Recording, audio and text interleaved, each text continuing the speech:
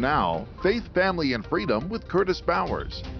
He's a husband, father of 9, former state legislator, entrepreneur, patriot, and the producer of the award-winning film, Agenda, Grinding America Down. Hello, this is Curtis Bowers, and hope you'll excuse my hoarse voice. I've been under the weather a little lately, but boy, is there a lot going on in our country right now. Things that in my lifetime have never happened, and probably the lifetime of most people. Just been a crazy time, and I wanted to talk a little bit about the COVID virus and the different angles of this that I think a lot of people aren't looking at or getting overwhelmed by, getting too much information on, and just wanted to summarize some key things. Some of the things we'll talk about today is what's going on, in more detail, specifically what's happening. What protection steps should we be taking? What's the wise thing to be doing?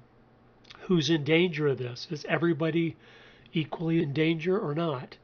Very interesting unknown facts I found while researching for this I want to share with you. And how could this crisis be used against us? We always have to look at things knowing that everybody in the world isn't good intentioned and see how are they going to try to use this against us.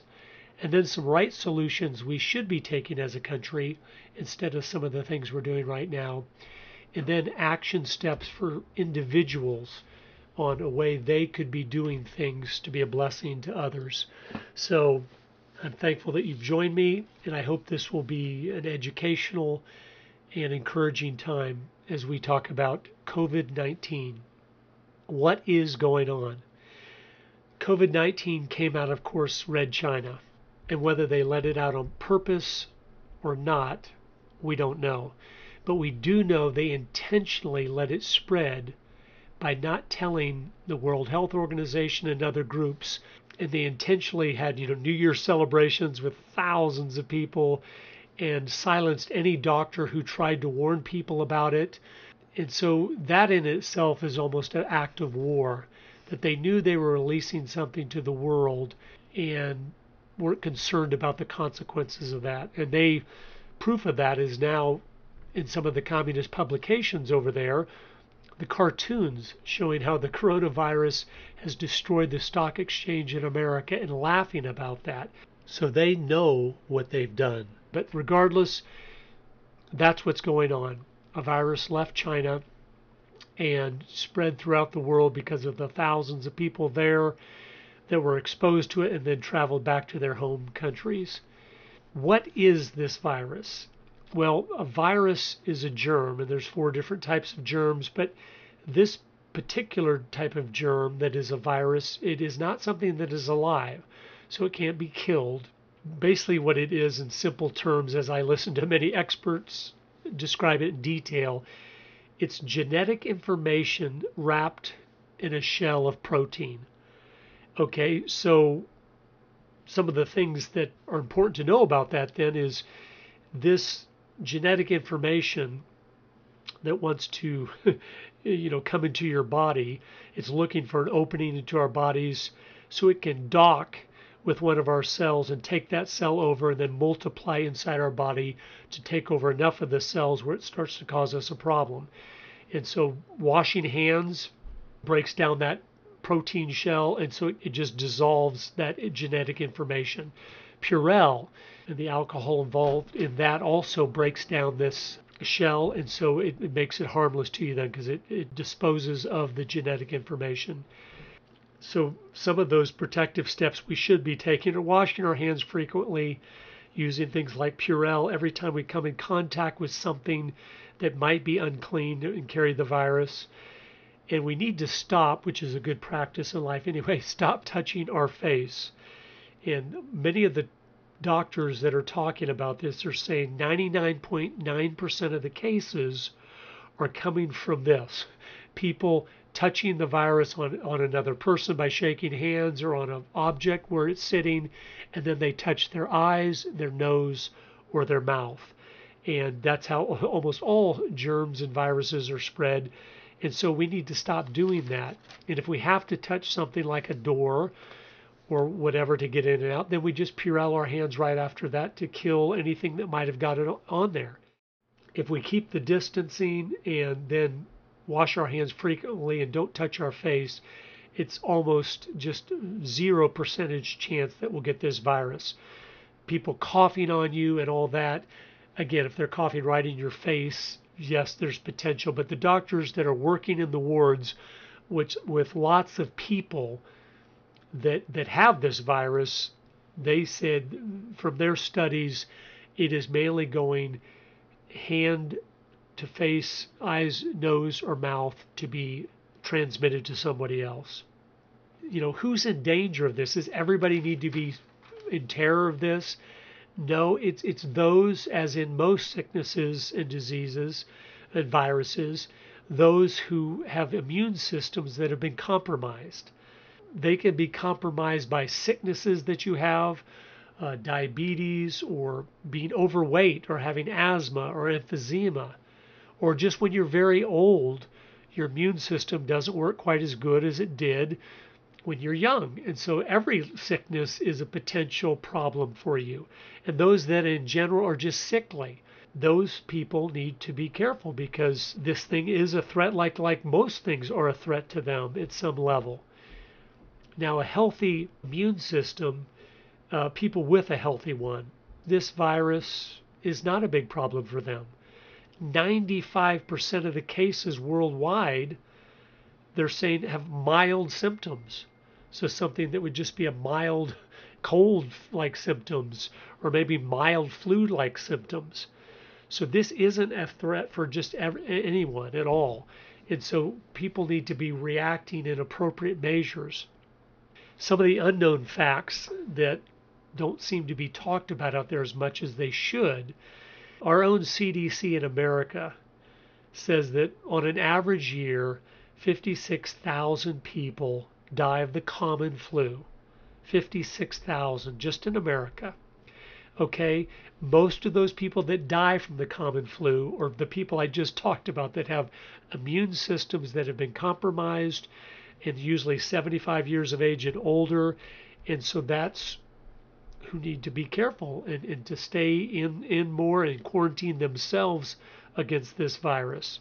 Worldwide, the World Health Organization says that each year, and this is important so that this information can't be used against us to keep us in terror, each year 56 million people die, okay, of diseases, of sicknesses, of old age, of hunger, things like that. 56 million every year. Okay, that's over 153,000 people die every single day around the world. Okay, that's an important number for some other things I'm going to talk to you about in this podcast, because any number sounds huge. When they say 100 people in America have died of something, that sounds huge until you realize, well, wait a minute. We have thousands of people dying every day of something in America. So we need to pull back here and go, is this out of the ordinary? Is this something different or not? But this specific virus, even from their own numbers of the World Health Organization and other groups, they're saying 95% of the people that get this virus have mild symptoms. It's only 5% that have serious or critical type situations. I found something else out that is totally skewing these numbers dramatically, and I found it out by happening to know families that do have this virus. They have all the symptoms, and they went to the doctors and went to the emergency room because they were so nervous about it. And when they said, hey, we have all the symptoms of this, and we need to be tested, the doctors or whatever said, yeah, you probably do, but you're not in the high risk category, so go home for 14 days and just rest and don't be around other people. And so they weren't tested, so they don't go into the statistics. And that in and of itself so skews these numbers. What it means is probably at least 10 times more people have this than you think. Which that sounds bad on the one hand, but that means The death percentage, whatever they're saying it is now, 2%, 3%, 4%, is 1/10 of that in reality, because the death percentage they're using is only the percent of people they know have the virus and are dying. And from everything I can gather, they're only testing people that are at high risk, the elderly, the sickly, those that have lung problems already to begin with. So 2, 3, or 4% of people that already have pre-existing conditions are dying. Well, the common flus and colds and things, it's close to that. And people that are already compromised in some way, that's what takes most of them out to begin with. And so it's food for thought. This might be spreading to a lot more people, but having actually a lot less death happen because of it, because of those numbers. Some other little known facts. As I was listening to a medical doctor explain, he said, we have tests for the coronavirus and we have tests for COVID-19. But the COVID-19 test takes much longer and is more expensive to complete, so is not being done most of the time. Most people are being given the coronavirus test. And the problem with that is there are so many strains of this virus. I mean, the common cold we get every year is a strain of the coronavirus. So everyone that is sick at all would be test positive for the coronavirus, even if they had just a cold along with whatever their lung disease was, or cancer, or old age. And so that also skews the number that have this tremendously. Whoever has an immune system that is compromised probably has a cold along with whatever is causing them to be sick, probably has other issues. And so it is, the implications of that could be the people that are getting accredited to dying from this might also not be people that have died from COVID-19. They might have just died from the complications of having another coronavirus in their system along with the other problems they already had. But they statistically are probably going to be put in the category of, oh, they died of COVID-19, which is totally inaccurate, and again is making the fear numbers go up and the tension worldwide go up. And so anyway, those are some things that people need to think about and be aware of and really dig into and research on their own. And again, it's food for thought, but those facts are important. Now, another fact that has to be factored in, life doesn't change just because there's a crisis going on. In fact, how is this crisis used against us? Well, we know already that the media always exaggerates every situation going on. Why? So you'll stay glued to the set. Because the more you're watching their station, the more they're able to sell the commercials for, which allows them to make more money. So they're always been self-motivated to get you to feel every situation that's happening is a crisis. So they can make money off you from watching 24/7, watching the TV to find out, well, what's the latest number of cases and what else is going on with this. And so every issue is always exaggerated. And you know that's true in your heart because every hurricane that comes along, it starts out in the Gulf or out in the Atlantic, and they say, oh boy, this one looks like it's going to be huge. The loss of life could be tremendous, on and on and on. And then what happens? Most of them, well, they kind of died down before they hit shore, so nothing really happened. But they had all those days as that hurricane slowly headed toward the United States for you to be fearful, which made you glued to the set, which allowed them to make a lot of money off you. Don't think that the media that doesn't tell the truth about almost anything is going to suddenly be purveyors of just truth when there's a crisis involved. It's a bigger time to tell bigger lies to get more control, and we have to know that because we know from the government, they've told us, the Democrats, the establishment Republicans, the globalists, the elitists, They've told us what they do in every crisis. They've told us don't ever let a good crisis go to waste. Okay? And when we know that, then we realize in the midst of every crisis, real or imagined, they're going to be trying to take huge steps forward to take more ground over us. I mean, look what the Democrats in Congress are trying to add to the bills that are supposed to be helping the chaos created by the virus. I mean, if you just go through some of the things, trying to add a digital currency for the world into it, something they've always wanted, to eliminate paper money, which gives them more control over everyone. Diversity on corporate boards. Now every corporation has to have more diversity on their corporate boards. Which, how does that help the virus or stop the virus or help us in the midst of this problem? Just all these different things. It increases the bargaining power for unions. It increases the fuel emission standards on airplanes and vehicles. It imposes requirements on states for early voting. Everyone's got to vote from home from now on, which they love because that can be so easily corrupted with ballot harvesting and everything else. But the list goes on and on. But we shouldn't be deceived by that because we realize, oh, that's what they're always trying to do.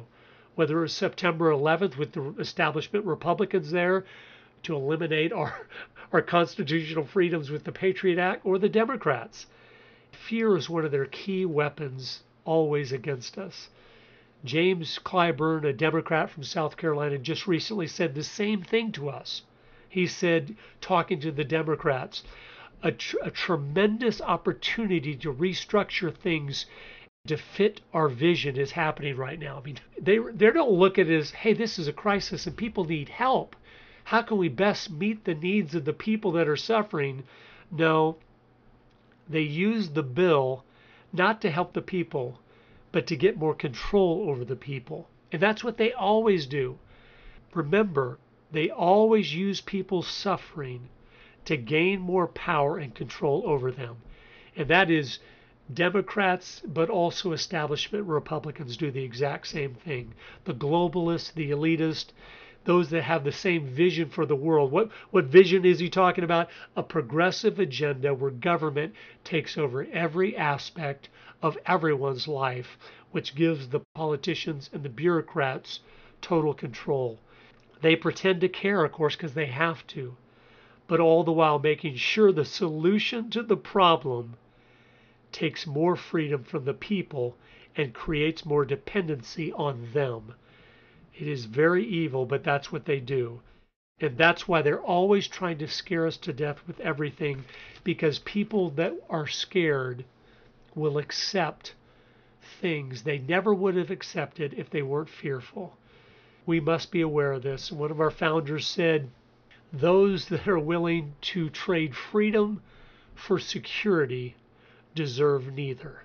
You can never, no matter what the crisis, be willing to give up your freedoms to be safe. Because it doesn't work that way anyway. It doesn't make you safe. The reality is this. What we are doing by quarantining everyone, even the 95+%, this virus is no threat to them at all, is setting up the economic situation in America and worldwide, where the crisis that's going to be created from that, the collapse, is going to be 100 times the devastation that's being created by the virus. And yet we don't even know how much of this is really the virus and how much is it people naively or willfully using the virus to skew numbers, to create fear, which creates the opportunity for total control. I believe Trump's first instinct was right. You cannot shut down the economy for anything. And I think he's getting poor advice from some of the experts, and that's what's causing him to go along with this. The right solution to this problem would be, in America and the world, is to take the very small percentage of people, like I said before, that are already compromised with their immune systems for pre-existing conditions, and they should be quarantined from the rest of us. And we should make sure like the elderly in the old folks' homes, they are safe there. They are having food delivered. They're having things they need, medicines and things delivered there so they can stay out of the general population. Okay, and the rest of the country would keep doing things exactly as normal, but maybe one additional thing they could do is go back to the days of having common courtesy, that when you are sick, you have a cough, you have a cold, you have a flu, you stay home. That's something that when I was a kid, everybody did, because they loved their neighbor by going, I can't be so selfish to go to the store or go to work or go to school when I'm sick, because it'll just get other people sick and then they have problems. And that's something we've lost in our culture, as everyone does exactly what they want to do whenever they want to do it. And if that common courtesy was just brought back, it would stop this virus from spreading near as much as it is. But it would also just be something beneficial to all of us in the future. Say that majority of Americans got this virus by just going about business as usual, but washing hands and using common courtesy. It's not the end of the world if that even did happen, because then they all build up, the 80 to 95% build up an immunity to this. So next time it comes out, it's not going to spread anywhere because everyone's already immune to it because they've had it. That's the best way to build up the herd immunity. It's not with vaccines. It's not with doing what we're doing now, where everyone's still going to be susceptible to this in the future when it comes out again, which it will, or if it doesn't ever go away, which it won't. If 95% of the people don't get this and get immune to it, it'll constantly be a threat from here on out, which they want it to be. They want to transform the world with this virus to have total control of economies, total control of healthcare, total control of you as individual people, where they could put you on house arrest whenever they want by saying, the virus is spreading, you cannot leave your homes. Again, don't be so naive to think a liar is going to start telling the truth in the midst of a crisis. We need to focus on just protecting those that are in compromised situations while everyone else goes about business as usual, so the economies of the world don't collapse, which guarantees, if it does, it guarantees millions and millions will die. You will see over the next few years the millions that are going to die because of the economic collapse worldwide. And the elitists know that's going to happen from this strategy, and they know that with that crisis, they're going to be able to step in and implement worldwide controls and ways of doing things that they would never have been able to implement, of shared prosperity, of socialist programs. And that's what they want. And we can't submit to this. We have been able to make it through many, many different things over the centuries and over the millennia. And we cannot capitulate to this right now. The amount of money our government would have to spend to protect primarily the elderly and those in compromised situations would be a fraction of what they're spending now to just put a Band-Aid on a problem that's continuing to be exacerbated by the continuation of stopping the world from being productive. You cannot do that. You cannot do that without there being devastation worldwide. And here's what's amazing. Most elderly are already on fixed income. So this doesn't hurt them economically like it does the families. This is stopping all the healthy young people that would not have issues if they even got this virus. They would have mild symptoms. 95% plus of them would have mild symptoms if they even caught this, but they could keep working and making money to take care of their families and to keep the businesses going and keep the airlines going and keep things going. And yet we're stopping everyone from being productive to protect the few percent. And our government could have just spent a fraction of what they're going to spend to put a hedge about those people, which would be important to do, but keep the grinding wheels of free enterprise moving forward so this isn't devastating to everyone, which it's going to be now. Everyone is going to suffer because of what the approach we're taking to this. and it has to be stopped. And that would be the right solution to this problem.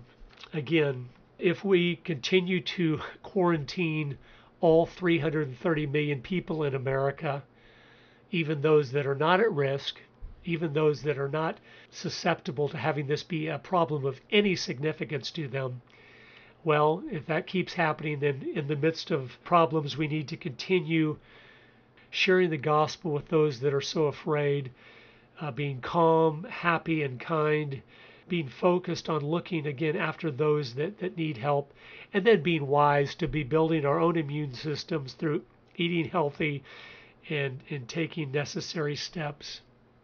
But we cannot allow those that hate freedom, hate America, hate that we are so prosperous and blessed.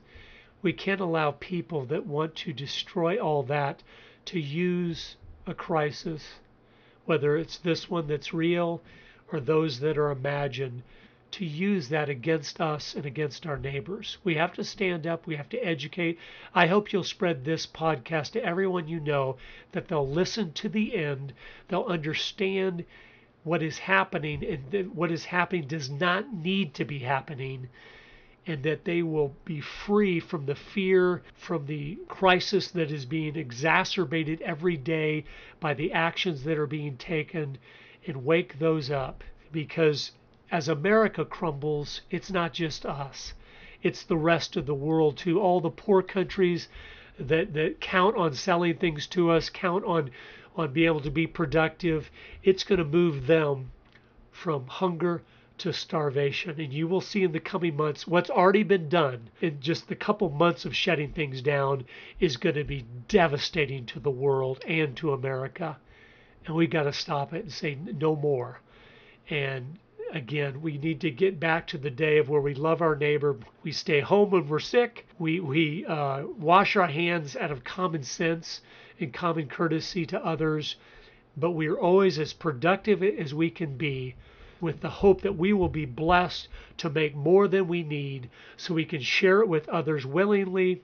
We can bless our own families, and we can be an example to the world of what a free country looks like, that is able to receive the reward of their hard work and productivity. Thank you for listening. Please share, please subscribe, and please remember, we're not supposed to be fearful of anything except God. And He is going to use this, and we need to be praying that He does, to turn people back to Him, to turn people back to the simple life of realizing the things we have been given, like our families and friends, they're priceless. And the material possessions that we waste so much of our time earning beyond what we need really don't have that much value in the scheme of things. Thank you so much for listening. Please remember to subscribe to Faith, Family, and Freedom with Curtis Bowers, sharing the weekly podcasts with like-minded family and friends.